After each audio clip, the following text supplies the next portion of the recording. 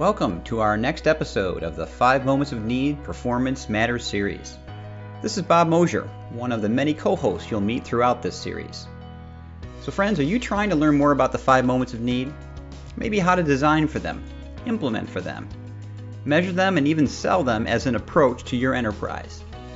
Well, in the Performance Matters series, we will help you better understand the theory and best practices behind this powerful methodology, and offer proven ways to put the 5 moments of need into practice. Hey friends, welcome back to another issue of Performance Matters Podcast. Bob Mosier here. I'm one of your co-hosts throughout these sessions. We are into our mid-60s in these recordings, and we are honored this time around to have a friend and a colleague who's journeyed into this world for a bit, Jill Bush, with us. And Jill, I want to say hello and give a little bit on your journey and your discipline. I don't do the introductions and bios and things and read those things. Much rather have us get into the story and have you tell how you got here and how this resonated so strongly with you as you began this journey. Give us some background. Absolutely. Well, it's hard to say out loud, but I've been in this learning and development space for more than 25 years. But throughout that whole time, software training has been a constant. I mean, I'm all things L&D and all different types of content and different spaces, but that software piece has always been along with me on my journey. I seem to gravitate to it. And I think really when I think about how did I start going down this path of workflow learning, it's really interesting. You recently had a post you did on LinkedIn about making learning available in the workflow versus it being there while you're doing the work. And that really hit home for me, connecting to my journey, because when I look back at all the different things I've been doing in different companies, I think about I did a ton of software training and really trying to make it more effective. And what I was seeing was, wow, I'm doing all these hours in the classroom and, they're still struggling after. So then in good L&D form, right, we're making all sorts of performance support for after. It's job aids, it's videos, it's all these things, but I wasn't seeing people really using it. And so you're kind of getting this mid-level of effectiveness. And I knew that I needed to bring that performance support, had to be more effective in some way. It had to be closer to when they needed it. And I think about maybe like 2005, I had built an e-learning to teach a piece of software that my company made. And I got it put on the same, now I'm dating myself, but the same CD as the software. And I thought, wow, I'm giving it to them right when they're downloading their software. Like, this is perfect, right in their moment. And I don't know, it was convenient, but I don't know how effective it was. And then I moved around in my career a bit. And at one point I led a team of technical writers, and they were doing the online help that lives in your software system. And I kept pushing them like, can't you make that more contextual? Couldn't we add some learning elements right in the system through this tool? I was definitely feeling I was making an effort there. Then when I got to Kohl's, I worked for Kohl's department stores for 8 years. We were doing a software project, and I thought we came up with the most brilliant idea. We did performance support very much in the style of YouTube videos. And we created this we packaged it like a YouTube channel. And even better, we got the vendor to let us put it on the dashboard of the software. And I thought, no, it's in there. It's in the software. How much closer can I get? I thought it was going to be fantastic. And guess what? It wasn't. It wasn't. They weren't really using it. And wow, what am I doing wrong? So it was really, a little bit after that, maybe 2015, 2016, when I came to the Macy Center to your conference around the 5 moments of need. And that was the epiphany for me of somebody put some science behind this gut instinct that I've had and really articulated what it meant. And I was like, this is it. This is what I've been looking for. And I just remember at the end of that conference, you guys showed us some tools, and I started seeing digital adoption platforms. And that's what was like the aha moment in that software space for me of like, oh, that is not in, that's the while. And so I came back to Kohl's all fired up and talked them into putting a tool like that into Workday.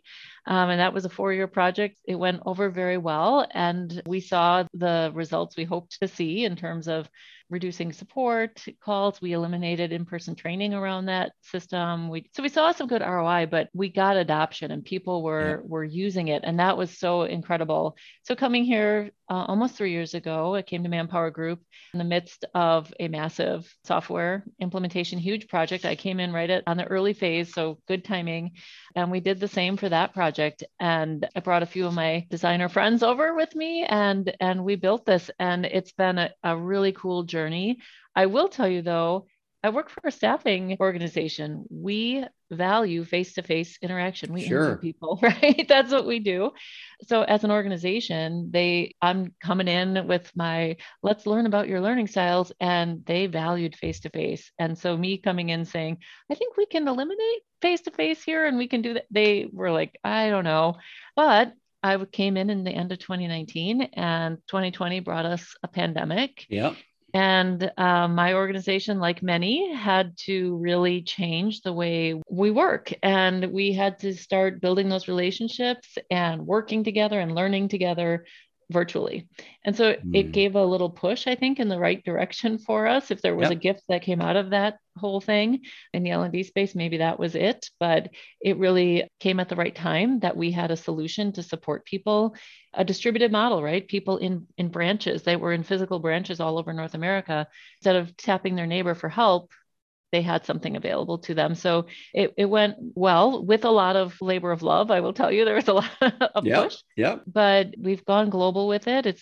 Our strategy's taken off in our other regions. So we've got a good, I don't know, maybe 7 regions now up and live with it. And it's starting to make its way into some other applications, which is just super exciting and great to see. But that's kind of been the niche and the journey and why we're talking today, probably. Yeah, it is. It is. And and these stories have been documented. You've been across a number of organizations and done some wonderful projects there.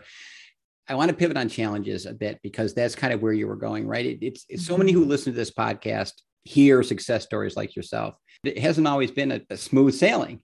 Right. I think one of the things that met me right in the face was that as intuitive as this feels, and the same for those that I tried to pitch it to, so to speak, right? When the realities hit in of doing it, the swimming upstream against what we have historically taught those we serve that training means is hard. It's a hard change for us. It's a hard change for our teams, hard change for the organization that we're trying to get it into. Can you go a bit deeper, my friend, across these organizations? What are the challenges that you face with your colleagues in organizations, and how did you help them, or what helped the shift towards more of a moment of need approach? Yeah, oh man, I feel like I could talk about that for a day. There's so much there, so much good stuff and good learnings. But I think the challenge is on a few different fronts, right? Like talking your organization into making this investment, because let's be real, when you're applying technology, there's a cost to it. The business wants to hear what's the ROI, what are we going to get out of it from a business standpoint. But changing a learning culture is, I think, to me, was a bigger challenge than that. Yes, there's the challenge of making the business case. And I could talk about that forever. But I think at the heart of it was, how do we change our learning culture? And I think you were hitting on it in that, especially in the US, right? We've conditioned people to learn in a classroom. That's the way we all grew up. And interestingly, over the years, I've done different surveys of our learners to understand their learning preferences. And when we ask questions about how they learn at home, and we give them a scenario you just bought a piece of furniture from IKEA, how are you going to figure out how to put it together?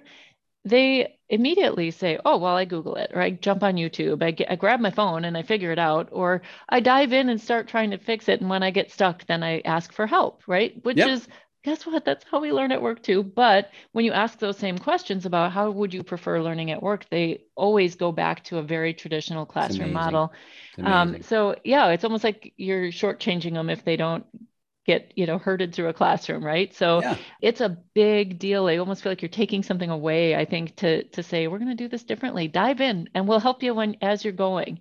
So I would say, I've said it many times, there's a big challenge around leading the horse to water, but I think the way you get it is not just leading them there, but actually helping dip their face in a little bit. Yeah, agreed. And making them use it, right? Taking the mystery away, because I think it's a change and we're humans, we're going to resist change. And so we have to see and feel and touch it that, okay, it does work. It's not scary. And oh, this is a different way, but it works. And building that trust. So I would say as we moved through getting past getting the organization to sign on and fund it. Sure. Yeah. And then it's a lot about taking a partner early with your IT friends so that you can have them help you get it up and running. Then it's about how do you get through that challenge of that the learner having to change the way they learn. It was really about very intentionally creating opportunities that they got to touch and use the new way of learning and get in the system. So little things like, building a champion network or having them participate in UAT and putting the learning elements into the testing cycle, just like you're testing the software, because you're forcing the interaction. And then it's not so scary. And you've got some advocates under your belt and you kind of keep spreading it that way. But I think that's probably the biggest challenge is changing the way an organization looks at learning. And, at least here at Manpower Group, this is, as far as I know, the first time we've really done this on a bigger scale. And so these learners were going through a pandemic, they're going through a brand new, big, scary system. Yeah. And now we're going to shake up how they learn it. So there was a lot of challenges working against us, but persistence, I think, is is a key, and having good partners and some good executive champions too. Brilliant. We'll get to champions in a moment. I want to hold that thought because that's a really great topic to go deeper into. IT, you've done a lot in IT, and we get asked quite often about where do you start, Jill? What are some areas where you got to eat the elephant one bit at a time, particularly to manage the change that you just talked about. Some projects might be the most opportune from an outcome perspective, but there might be more landmines there from a change management perspective than others. Why did you find IT to be a good space? Why was it such a good fit? And do you see it to be such a good fit for a place to journey into this kind of an approach? Good question. I feel so many, roles in our organizations, they require us, we can't get away from the computer, right? It's going to require us to use software applications. It's what we invest in as organizations to make us efficient, to help us move with speed.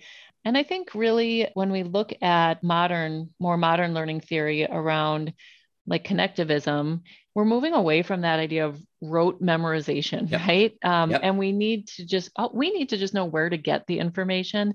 And then if we can go this step further to make it available right in the moment, I think it's appealing to IT from that software application space because it helps you on that bigger initiative to move with speed, right? You bought this big fancy piece of software because you want to be able to do work faster, better, smarter, whatever.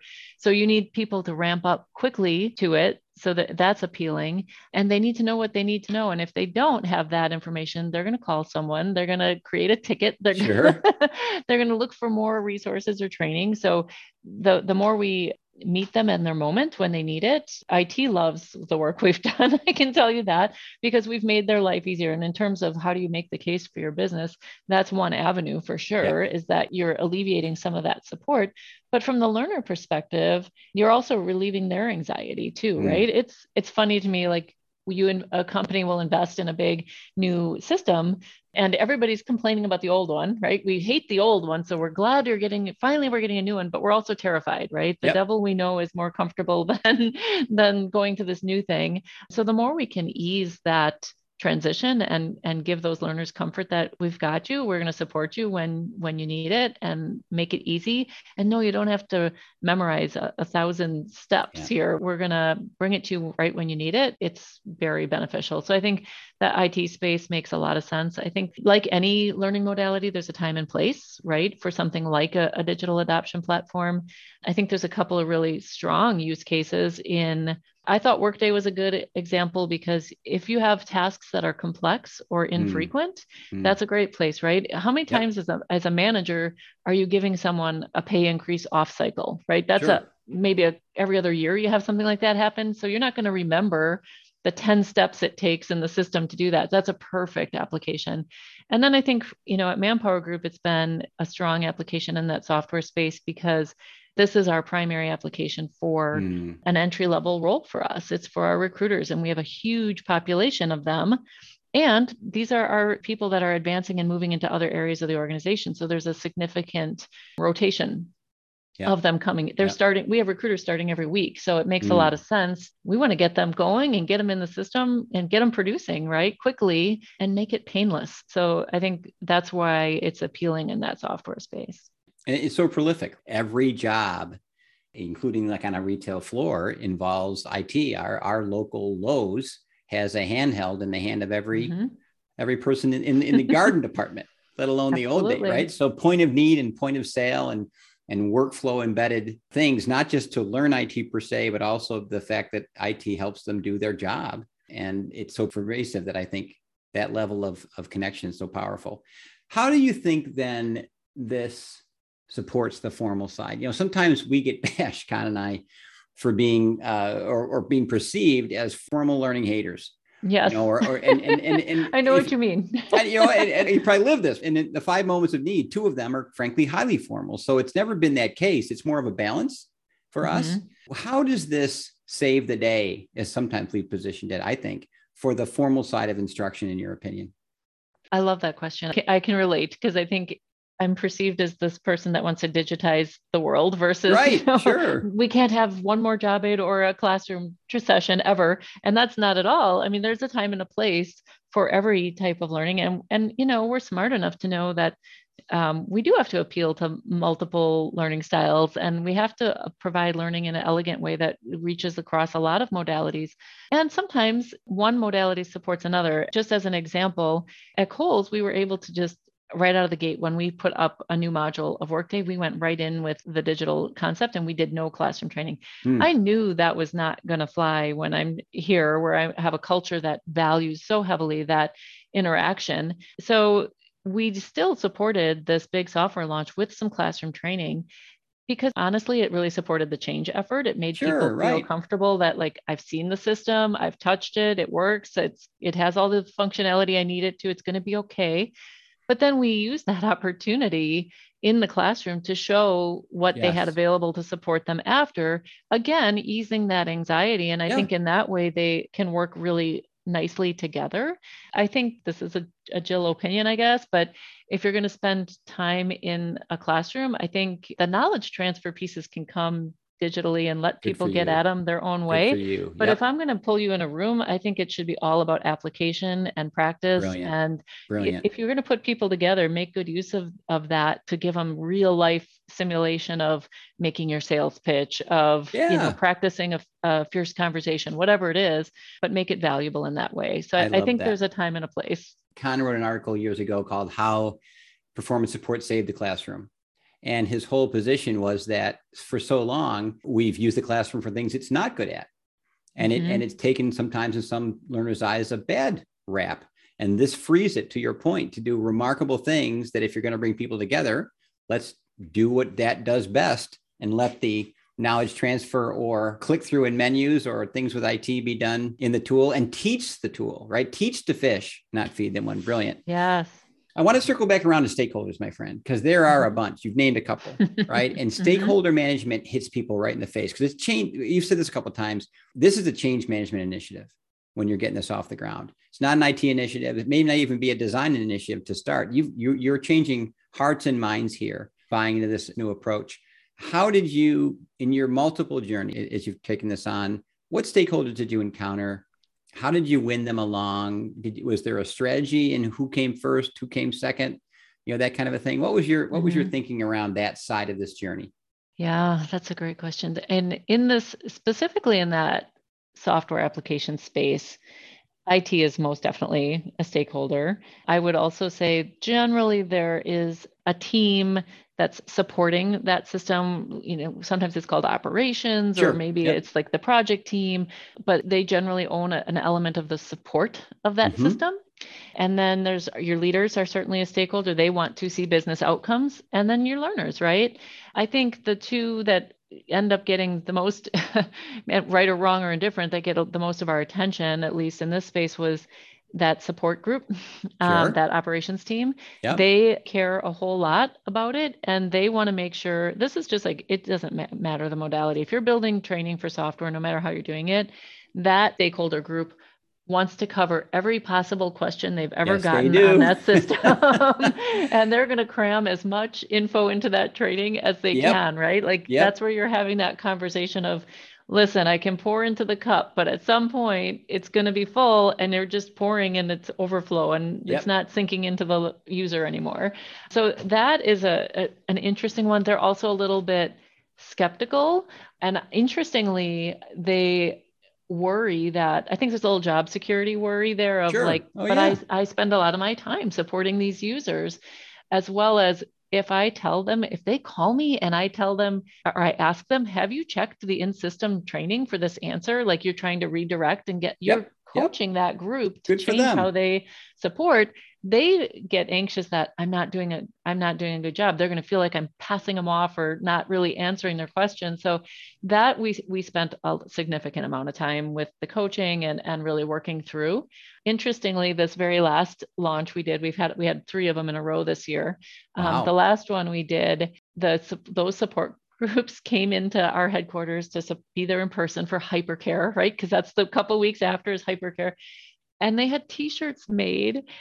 Basically, it asked, have you tried the in-system training is Oh, essentially that's awesome. what it was. And we had nothing to do with it. And I was like, no, that says adoption to me. That's But buy-in. it was really cool though that they got to the place of like, I can focus my attention in other places supporting the system Yes. and not having to train someone on the phone. But that's a huge stakeholder group that I would say in terms of having to win someone over, that's probably we've spent a lot of time Mm, there. mm. IT, it's more about get to them early, help them understand the work you're going to need out of them because they're not planning for it. They Nope. are planning to launch a big, massive piece of They are. software, and you're just one more thing that Yep. you're adding on to it. So when you say, well, I'm going to need you to do this install and add this extension, they're not always thrilled at first. So the earlier you can get in there and connect them to the right resources with your vendor and have them talk their technical talk and figure it out, the better.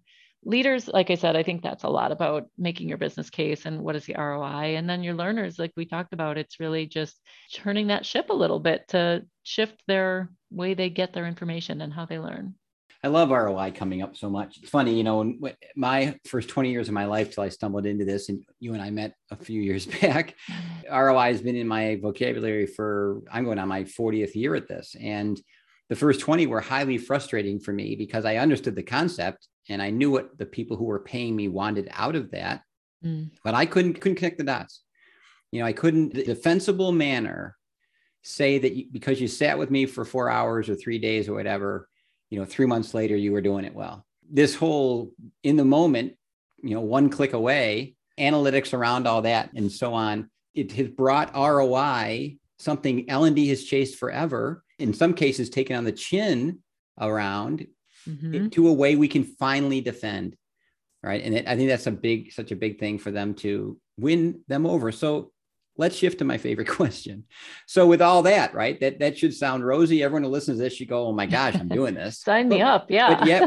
But yet, Jill, we don't. You knew me years ago when Con and I first taught this workshop. We've touched thousands since, done many more of those. I read the research report coming out every year of trends for this year in L&D and stuff. And darn it, and half the time, this discussion is not on the radar. If it is, it's 8th, 9th, 10th on the list. And I'm trying to be careful here not to come across as it's just my bias or subjective bias.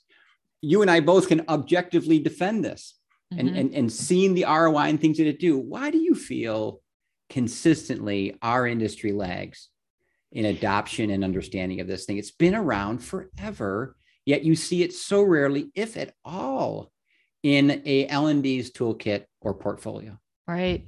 I think where you started with this challenge of showing ROI, I think it is intimidating to L&D. I think we want is it the right word? Causation instead of like correlation. Yep. I have a lot of opinion and thought about that, but I agree. This does make it a little easier. I mean, we get really great analytics out of the DAP tool. Yeah. And then guess what? The business cares a whole lot about that big expensive piece of software they just implemented. So they're pulling data to understand who are our good users, who's using it right, what's, so it's working with that analytics team to be able to say, now let's put the two together and get that correlation space. I guess, why isn't it being used? I think if it was easy, everyone would do it. Is the easy answer there. That's a right? great point. Because I think what's made our teams successful is a lot of tenacity, a lot of faith in, I just felt so much conviction that this was the right thing to do. And it came out of that journey. It came out of, how many times do I need to hit a wall before I try something different, right? Yeah. And I kept getting closer and getting closer. And then, I was like, I was so convinced going in that this is the solution, but I had to convince a whole lot of other people. And that's, I think, where it breaks down is, a lot of times, technology costs money. You have to make a good business case. Yep. You've got to get past that level of, can we make this investment? And then you're on the line for it, right? If you make that investment, you're on the line to show that you can recoup the cost of the investment and then some, right? L&D is in it for the business drivers, right? We love learning for learning's sake, for sure, but like, we're here to support the business. So in addition to recouping our cost on something like that, we've got to show that we move the needle from a business goal perspective. So there's a lot of work to do that. It's not easy, but it can be done. I think that's the trick. And we're all racing, right? We've all got 100 priorities happening at once. So to invest the amount of time that it takes to be successful, I'll tell you, at Kohl's, we had multiple designers, and I was like darn near full time leading it. And here, I had someone 100% of their time was building, while and I'm out there fighting the fight, trying to make sure we're getting heard and that we're getting the support we need from the organization. I got the right leaders helping out, and then it's the measure on the back end. It's a challenge, but it's so worth it. And it's really funny because it's one of those things that, once the organization gets it and they have their aha moment and they see the value, then it's like this obvious, well, why aren't we using this all over the place? And then it's like, it's just natural that's, of course, we're doing that for the next software launch because it worked so well. Like, that's why we got acceptance in other regions, and it's grown so much at Manpower Group, because we made the case, we showed it, but it's not without a little bit of blood, sweat, and tears, right? Brilliant. So I think that's the barrier, is like, oh, how do I make the time, and how do I, and maybe I haven't had to do ROI to that level before. It's a lot about persistence. I just think I took a real big bulldog approach to it. Like, I was going to make this work. Well, you've been such a remarkable leader in this whole thing, and the results show that. It's one thing to have a team with tenacity and the courage. It's a whole other thing to have a leader that helps muscle through them. And like you said, put yourself out there, defending your team in the background and doing what you know is right. Let's wrap with this, my friend. You've told such a wonderful story. You've had such a authentic learning journey through this whole thing. Many listening are new. Many listening are married to the other thing, right? They haven't gotten the tenacity point yet, or they haven't seen the return yet. They're comfortable. They're anxious. They may feel threatened. There's a whole bunch of things that go along with that. What advice would you give them? Looking back when you were them, what would you say to somebody who's embarking on this back when you first took that first step? Why is it worth the journey? What advice would you give them, and lessons learned to make this successful for them? Well, I would guess they've tried a few things already. So if you're trying, that's what did it for me. I tried lots of ways to do it without going the harder way, right? And it just wasn't working. And so I think there's a little bit of experience behind that. So if you're newer to it, that might be daunting to be able to say, look, I've tried 10 ways to Sunday to make this happen. We need to do something different here. I think it's, the experience and seeing it was huge for me. But also from the advice side, I would say, if you're that convicted, get some support, find somebody above you who's willing to let you talk in certain meetings and help make the case. And they're going to ask you hard questions. And that's also intimidating. It's probably also a reason people don't do it. It's like, they're going to ask me something that I can't answer, but that's okay, because those questions will drive you deeper into it to be able to speak to it even better. And find some allies. There's a lot of folks I know in my own local area that are newer and trying it. I'm happy to always mentor and be that person. But if you can find someone who's willing to kind of say, hey, we were here too, and we made it through. And this, you can read case studies all day, but there's something about speaking to somebody who's been on the other side of it. And then I would say the other thing that I think about in that space is try something on a smaller scale, even. Like it doesn't have to be a big fancy app solution as much as like I shared. I tried, the YouTube channel thing, I tried embedding it, but maybe, if you can get some success with something in a smaller way, it buys the opportunity to try it in a little bit bigger scale and a bigger scale until you get where you're trying to go. I think in general, that's been something that's been helpful to me in my career is how do you get them to give you funding for this? Sure. It's right. like you have to show that you're good at what you do, and most of these folks looking to do this are great at what they do. So show that and use it to go to that next step and the next step, and like, well, you've come on this journey with me and we've been doing pretty well. How about taking a leap of faith to the next step until you get where you're trying to go? Brilliant. I every time I get to interview someone like you and we bring champions of this and on this show, I always label you as courageous leaders. There's great leadership and then there's courageous leadership, and everything you just described takes courage. It takes conviction on your side, but at the same time, I've personally been convicted to like losing weight or going to the gym, but I don't know if the convictions match the outcome. But you really have shown that that believing in it starts it, but staying the course, putting yourself out there. It's so funny. We're in the learning business, but we're so risk averse to failure. It's amazed me. We know that learning through failure is one of the most powerful lessons life has. Yes, and in our instruction, we put people intentionally into failure. Yes, exactly. But when it's our industry's turn to take those steps and look at a person challenging us in the eye and go, I don't know. We're going to find that out. I'm going to put my team and our reputation. We'll learn from it. And we'll learn and we'll emerge and that's better. Really the definition of innovation. And if as an organization you value innovation, it means we're going to have to try something. And guess what? It might not be amazing the first time out, but think of any other learning intervention you've deployed. There's times something doesn't go quite right. So what do? You learn from it, you adjust, and it just keeps getting better. And this is no different. It's just, it has a little price tag to it. So it is a little harder. So it takes that courageous step. Well, friend, thanks so much for your journey, for your candor and sharing it, for your willingness to help others that are on this journey as well. I admire your work. So appreciate you reconnecting again. And I know people will want to follow up. Is there a way that they could reach out to you again that's most comfortable if they have questions? Yeah, absolutely. You can find me on LinkedIn and shoot me a note. I'm happy to connect. Thanks, Jill. So appreciate that, my friend. Thanks for being here, and so appreciate who you are and all you've done and your willingness to be on the show. Thank you so much. I've been a big fan for a lot of years, and I learned so much from you. So I appreciate the opportunity. Well, likewise. Take care. Well, that's it for this episode of the 5 Moments of Need Performance Matters series. We look forward to future conversations around how to best put the 5 Moments of Need into practice. We welcome your feedback and can be reached on Twitter using my Twitter handle at BMOSH, as well as our 5 Moments of Need website, which is www.5momentsofneed.com. We hope you're finding these helpful and will subscribe to future episodes. Have a great day, friends.